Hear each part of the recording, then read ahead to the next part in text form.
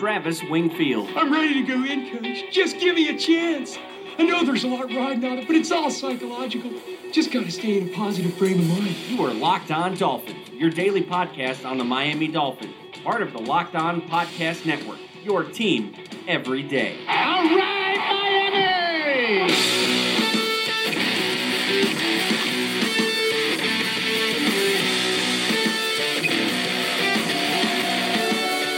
What's up, Dolphins, and welcome into the Sunday, April the 15th edition of the Locked On Dolphins podcast. I am your host, Travis Wingfield, and I'm here to bring you your daily dose of Miami Dolphins football. And on today's show, we are joined by Mr. Defense himself, Kevin Dern.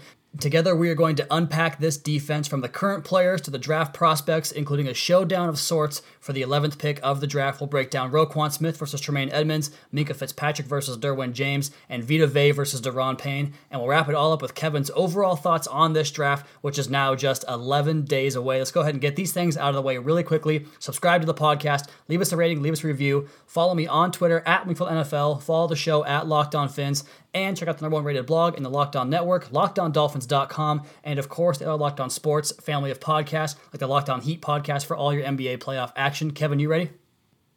I am ready, Travis. Let's go. Let's get it. That's another Miami Dolphins.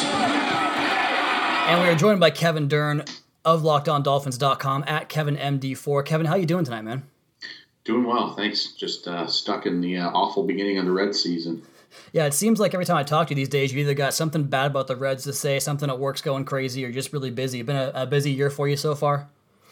Yeah, the post-wedding life hasn't slowed down a whole bunch, and the Reds are off to their worst start since the Great Depression, so life is good. I always love when you can reference something like a specific event that everyone knows about from like the 40s or whatever it is. It just kind of gives that extra layer of humor. And meanwhile, the Mariners over here have their best start in the last 5 years for the Seattle Mariners, so I'm kind of enjoying that right now, despite the loss today. But we are not here to talk baseball. We are here to talk football, and of course, the Miami Dolphins here on the Locked On Dolphins podcast. And Kevin, I wanted to start by getting your opinions on a couple of new Dolphins, or I should say 1.5 new Dolphins. Terrence Garvin is signed, sealed, and delivered, and potentially Kenny Vaccaro might be a post-draft signing. We'll see what happens with him. But let's go ahead and start with Terrence Garvin, the linebacker that comes over from the Seattle Seahawks, formerly of the Washington Redskins and then Pittsburgh Steelers before that. I did a brief write-up on him. I watched a few of his games. Luckily, for time preferences, the film on him is pretty limited, so I only had to go through about an hour or so of his tape.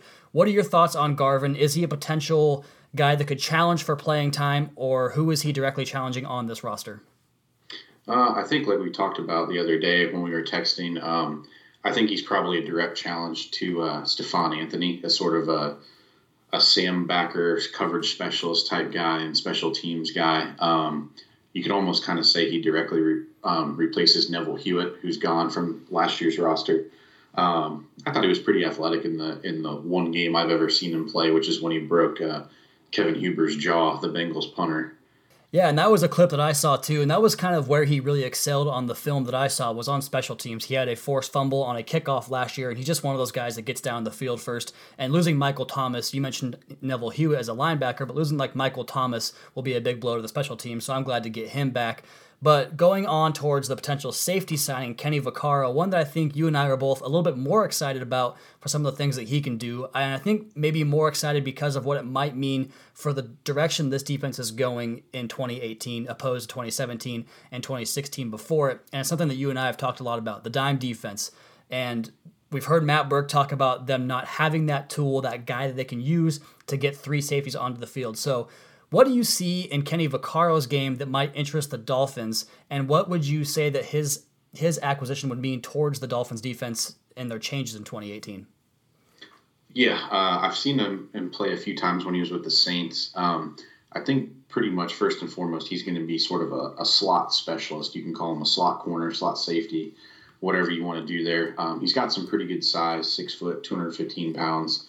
So he can kind of match up against some of those tight ends. I know you posted a clip of him against Ed Dixon from a game against the Panthers. I think that was from last year. Yep. So I think basically what it does for the Dolphins defense is it allows them to stop having to play two linebackers on the field down after down, especially on third downs. You can have him come in and be sort of that second slot player along with Bobby McCain, in my opinion. What they do with TJ McDonald and Rashad Jones is kind of still to be determined in my book. If they sign Vaccaro and then still go out and draft, a potential free safety type player, I think you could see TJ McDonald kind of swing down as sort of a dollar backer. And then I think Rashad Jones is best in those dime situations when you let him kind of be a robber underneath of a free safety, and he can kind of use his instincts and his athleticism to play well. So I think if you get Vaccaro, I think that gives you a proven slot guy to team with Bobby McCain. And then maybe you can do that sort of on a matchup basis type thing where you have Vaccaro taking on tight ends or bigger receivers in the slot, and you can kind of let Bobby McCain deal with the smaller, more athletic guys like the Danny Amendolas of the world. McCain can handle those guys pretty well. Doing the Vaccaro deal, drafting a Derwin James, Mika Fitzpatrick, and moving TJ McDonald down to a linebacker role like you mentioned just seems like the ultimate way to improve this defense and to get it back to where, and you and I have talked about this a few times, and how they've had games over the last 2 years where they were, a little bit short of dominant, but they played really good football. I think back to that Buffalo Bills game in 2016 when Ajayi went for 200 yards. Ryan Tannehill had a pretty good day, but the defense was constantly pressuring Tyrod Taylor, and they actually beat Tyrod Taylor for once. And I just feel like there are opportunities for this defense to get back to that mold in 2018 with just a few tweaks here and there.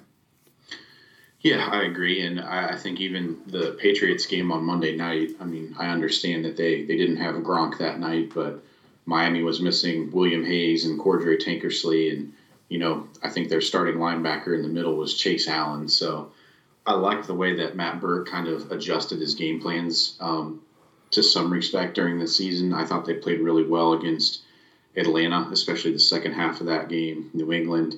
I think bringing over Tony Oden and Chris Kachurik, you basically have three guys at each level of the defense that all know the system and all know how it works. So I think that alone will help. And then obviously some player upgrades in the draft will help too. But I think you'll see them use more dime packages and maybe even some quarter packages with 7 DBs when you play some of these pass-happier teams. I'm glad you brought the coaches back up because we haven't talked about that very much lately, because it just, in the NFL's world of recency bias, everything that's happened 2 months ago seems to get buried. And we're going to get back into defense as you are billed as defensive specialist, Kevin, but that's not to say that you're unknowledgeable with the offense. Let's talk offense for a second. On the other side, we'll do a deep dive into the prospects at pick 11, and the reason we're doing this is because I think the offense has been repaired in a lot of ways, in my opinion. Everyone that has ever seen a Dolphins game knows my feelings about the quarterback. Vastly upgrade there, going from Cutler back to Tannehill. Running back position, without Jay Ajayi, you can say what it is, but Kenyon Drake showed big-time ability at the end of the year. Frank Gore comes in to kind of solidify that group a little bit. Wide receiver, for my money, is better with Albert Wilson and Jakeem Grant getting more looks. I think Jakeem Grant is kind of the linchpin there that puts that piece all together. And then the offensive line, getting depth as well as quality starters. How do you see this offense playing out in 2018? Is it ball control? Is it a big passing attack, rhythm passing? What do you think it's going to look like, and how do you think it'll execute? Well, I think it'll be more flexible on a week-to-week basis. That was kind of one thing that Adam Gase said at the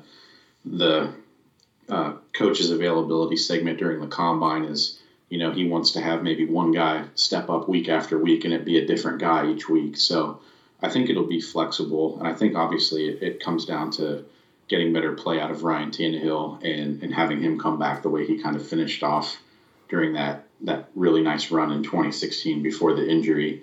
I think at running back, they're in pretty good shape with Gore and Drake. I'd still like to see him draft another back just because this is probably Frank Gore's last year, his swan song season before he's gone. I love Kenyon Drake, but, he's got a pretty extensive medical history. As far as the receivers go, I'm going to kind of wait and see how they use them come training camp in the preseason. I think they'd have the ability to be pretty creative. I think they brought in some guys that can kind of run these receiver screens that Adam Gase was always trying to run with Landry and Stills, and they hardly ever seem to work. I think he's got some more flexibility that way. I was really pleased with how they moved on the offensive line. I thought Mike Pouncey had been pretty overrated for a couple years, and being able to get rid of that contract helps.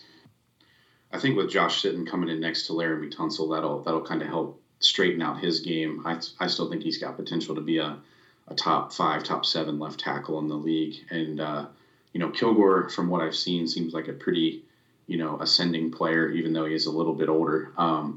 Maybe center something that they address in the draft, or they kept Jake Brendel around his depth. So I really like the offensive line.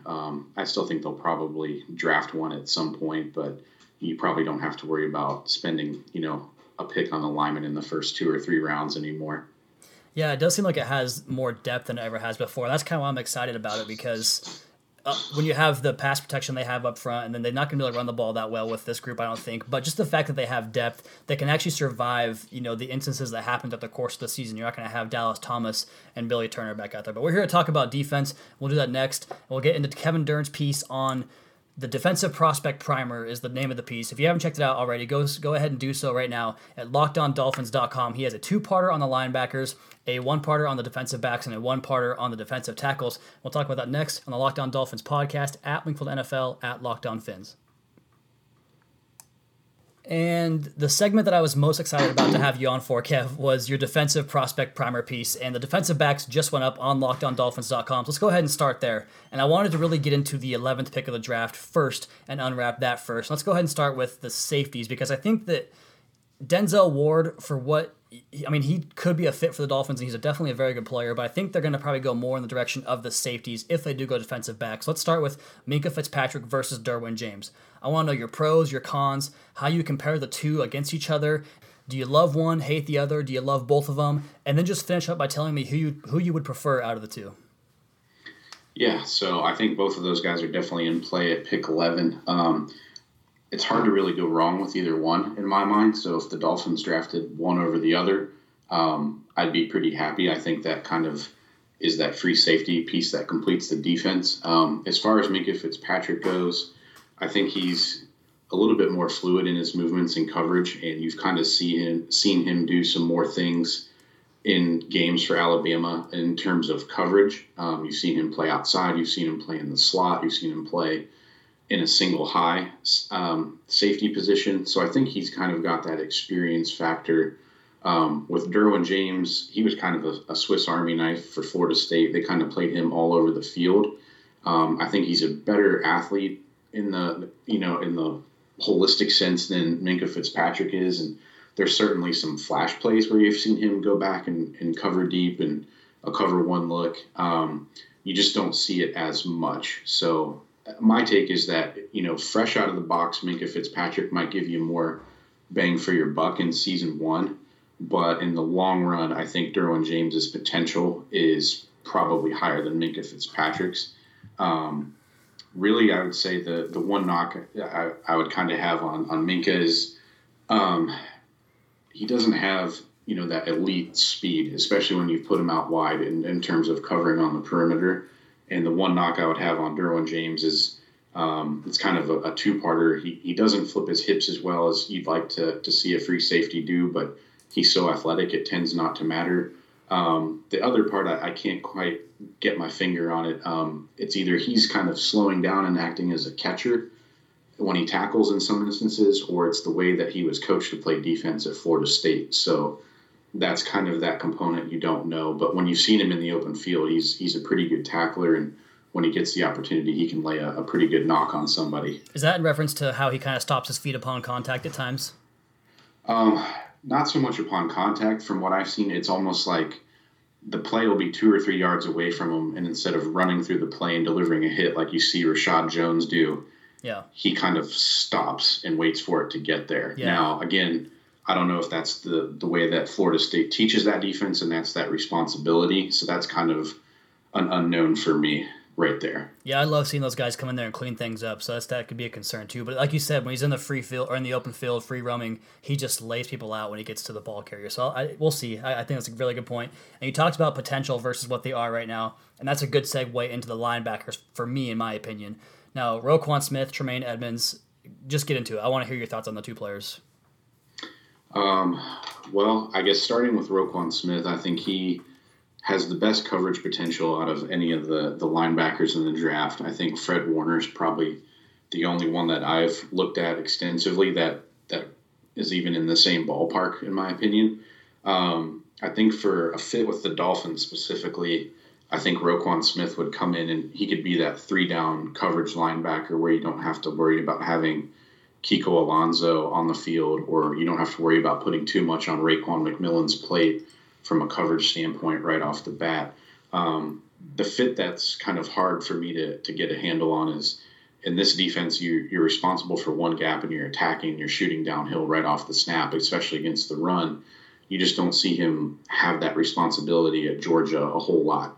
It's not to say he can't do it, and he has shown it on film where he's been able to take on a lead blocker, disengage, and make a tackle. You just don't see it a whole lot. Whereas with Tremaine Edmunds, he's obviously got more size, and I think that'll be a point that, Chris Grier and Mike Tannenbaum and those guys will seem to like. He shoots the gap. He's kind of played inside end, outside linebacker for the Hokies. Really big, big guy, good tackler. The knock on him is I don't think he's all the way there in coverage, but he is only 19. So, having two young guys like McMillan and Tremaine Edmunds might be really appealing to the front office. But I'm not sure he's a guy that you're going to put man-to-man, against like a Travis Kelce or a Gronk or somebody like that, at least not from day one, in my opinion. Yeah, that's a tough task for anyone to go ahead and tackle. And speaking of tough tasks, separating these next two guys, I think might be the hardest one of the two. And I don't know if you'd take either of them at pick 11 or if you want to trade back. You can go ahead and mention that into your answer. But Vita Vea versus Daron Payne. Now, I've heard every take on both these guys imaginable. I've seen someone call Vita Vea a run-stuffing nose tackle that only plays half the snaps, which is ludicrous to me. And I've seen Daron Payne get called out for similar things. So what do you think about these two defensive tackles? Kind of go back into your defensive tackle prospect primer and just kind of give me the story on both of those guys. Yeah, so I think in terms of separating those two guys, how we said that Minkah Fitzpatrick was kind of more ready out of the box and Daron Payne or Derwin James had more potential. I think that's kind of how you can view it here. I think, from day one, Vita Vea probably comes in and plays better. But I think in this case, Daron Payne's probably the guy with potential. With Vea, he's just really, really strong. One of those Planet Theory type guys. It's hard to teach 6'4" and 347 pounds with that kind of strength and agility and speed. The one thing that kind of caught my eye, when he pass rushes, he kind of reminds me of Jared Odrick when Odrick was a rookie from Miami. He really does a good job of keeping his feet moving and driving.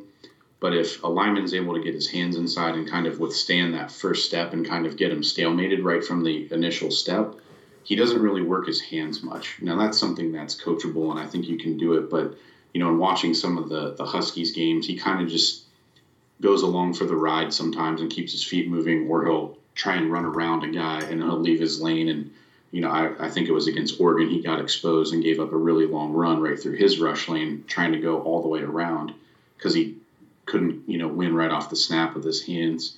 With Daron Payne, he's obviously not quite as big. He was 6'2", 310, somewhere around there. Super, super strong kid. I think he came to Alabama around 350 and has worked his way down and is just a monster in that weight room program. You have seen him get kind of thrown around on tape a little bit if you watch him against Frank Ragnow. Frank Ragnow from Arkansas has his fair share of wins against Payne. But if there's one player in this year's draft that I think kind of flashes that rare burst off the ball and potential to be like a one-for-one replacement of Ndamukong Suh, it's Daron Payne. You just don't see those moments as consistently as you do with Vita Vea. But I do kind of think that's more of the nature of how Alabama asks those defensive linemen to play. Because when he does get a chance to pass rush, there are some pretty good reps on film there. He's a guy that, probably would come in if Miami drafted Payne, would probably be, more of a rotational piece right off the bat. He wouldn't be that 700-800 snap player that Suh was. But I think you could kind of work him up there in late year 2, early year 3, something like that. And that's something we have to keep an eye on, too, is drafting for potential, future prospects, too, not just this year. So good to see the Dolphins trying to pursue some of these holes they have on the roster and just get everything squared away before the draft so you can actually take the best players available. And speaking of the draft, you can catch more of Kevin's work on LockedOnDolphins.com. He has full details on all those guys we just talked about with GIFs, scouting reports, all that stuff. And he has more on the 2nd through 4th round prospects, which we'll talk about next on the Locked On Dolphins podcast at Wingfield NFL at Locked On Fins. All All right, Kevin, going a little bit deeper into your pieces on LockedOnDolphins.com, the defensive prospect primers for defensive tackles, linebackers, and defensive backs. I want to hear you talk about some of your favorite prospects at each of those spots in rounds 2 through 4, where the Dolphins figure to have to get, I would say, at least one starter and then probably 2 more contributors right away as rookies. And you have really in-depth pieces on LockedOnDolphins.com talking about these guys, but can you talk about them on the podcast here for us? Rounds 2 through 4, defensive positions of need on the defense. Go ahead and talk about that. Yeah, I guess we'll start off with the defensive tackle spot. A couple guys I really liked, and I tried to follow guys that were linked to Miami. So, you won't find B.J. Hill in the defensive tackle piece, for instance. But, Harrison Phillips from Stanford was a guy I really liked. I think he fits this defense really well. He's got a nasty demeanor. He's really strong at the point of attack. Justin Jones from NC State, I don't know if he's quite in that rounds 2 through 4 range, but he's another guy that I like that would fit well with Miami. And then one guy I didn't get a chance to watch is Kingsley Apara from Maryland. I've heard some really good things about him, but haven't gotten to dive into that film just yet. But I, again, really liked Harrison Phillips. Also didn't get to see any film on Nathan Shepard from Fort Hays State from up in Canada, but he seems to be kind of rising up draft boards. Going to the linebackers, Fred Warner from BYU was one guy that really kind of caught my eye. If you ever follow Fran Duffy, who does a lot of stuff for the Philadelphia Eagles website, they run the same defense Miami does. He does some excellent previews, and that kind of caught me onto Fred Warner. Really good in coverage. He was probably my favorite linebacker to watch of those 2 through 4 guys. I also liked your guy, Darius Leonard from South Carolina State. And then moving to the safety positions, rounds 2 through 4, I think Justin Reed is probably my favorite. He might even be a guy that would sneak into the late end of round 1, maybe in a different draft class.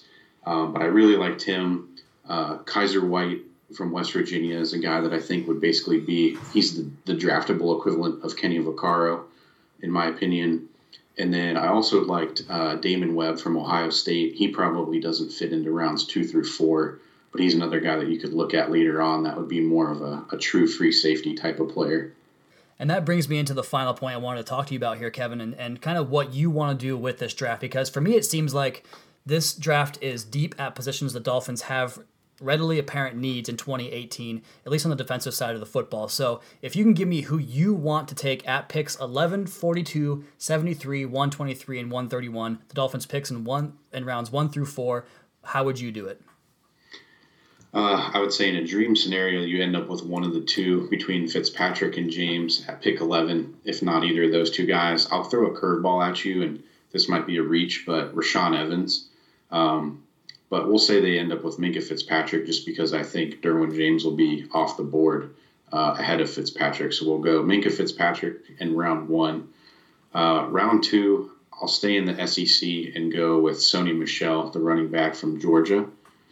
Round 3, give me Ian Thomas, the tight end from Indiana.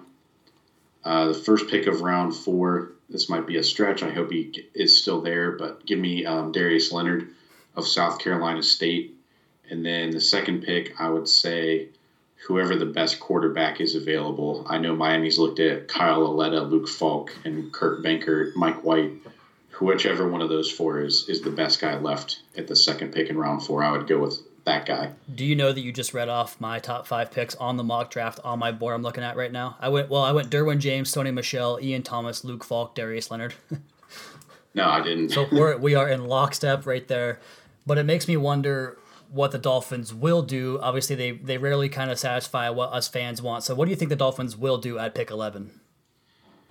I'm not sure. I think they'll end up going with a defensive back of some sort, but I could see them throwing a curveball, maybe like drafting Josh Jackson in hopes of converting him to a free safety, especially if Fitzpatrick and James aren't there. Josh Jackson would bum me out big time, but I could see them going in a different direction with. I feel like Minkah Fitzpatrick is the target just because of the connection to Alabama, but I could definitely see them throwing a curveball like that too. But anyway, he is Kevin Dern. You can find his work on LockedOnDolphins.com, the defensive primer pieces. We'll tweet those out for you guys. You can follow him on Twitter at KevinMD4. Kevin, thanks for doing this again, man. Let's get you on for a post-draft episode to talk about the new crop of players. That sound good to you? Yeah, that sounds good. And there's only one thing left to do. Good night, Kevin. Good night, Kevin.